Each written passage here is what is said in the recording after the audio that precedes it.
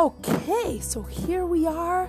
We are now going to understand a little bit about Shabbat, the beauty of Shabbat, the deep understanding, how to connect to God through Shabbat. Shabbat is not just a day that comes and goes. It's a day that will transform our lives if we learn how to do it. We're going to go behind the scenes, and then we're going to go into the real story. Now let's understand, why did I put a picture of roses on the cover picture? The reason why I put roses is because when you go out on a date or when someone's getting married, they bring beautiful flowers to them. Shabbat is marriage with God and connecting with Him with beauty and love. And so I put the roses there to let us know Shabbat is starting out. That joy, that love, that beauty, that depth, that's much more than just don't do this and don't do that. It's a connection to the one who loves us and we love Him. The book is called Resurrection for Your Soul. We're going to try to see how much we can do and see how many great ideas we can get from here.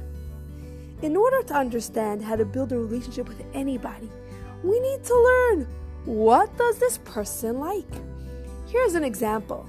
This little boy, Mati, decided to do something special for his future mother-in-law. He went to the florist and carefully selected the nicest red roses for her. He knocked on her door with a heart overflowing with joy.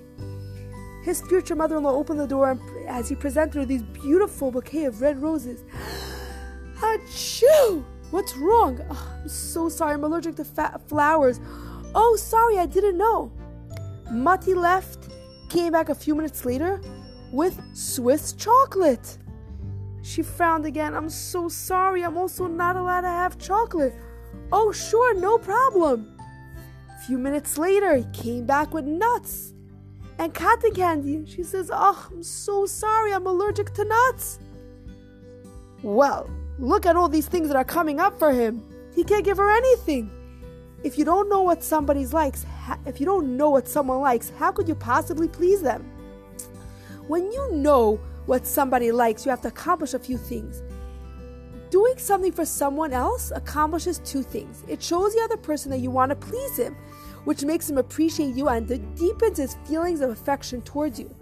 You now realize how much you are willing to go out of your way to please another person, which reveals how much you care about that person.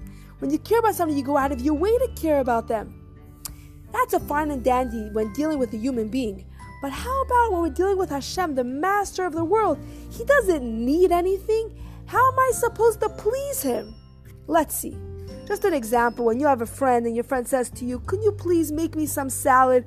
If you make the salad that you like, it's not going to please her because maybe she doesn't like cashews and maybe you do like cashews, right?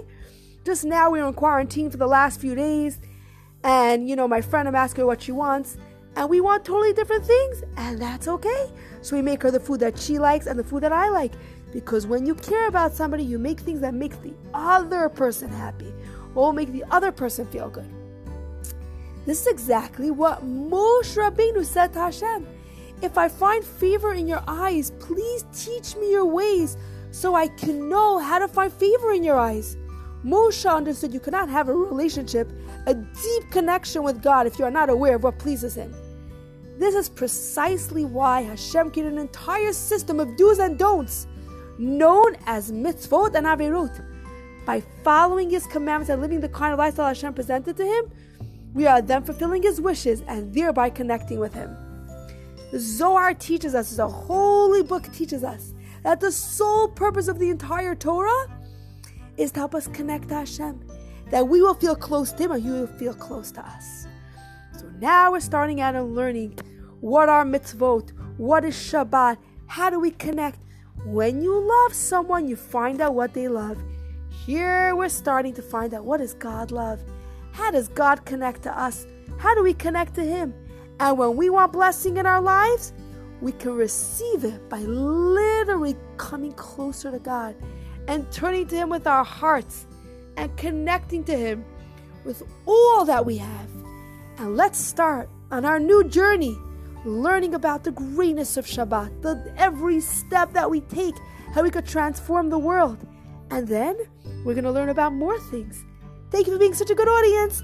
I love hearing back from you. Please let me know what you're enjoying. Have a beautiful day.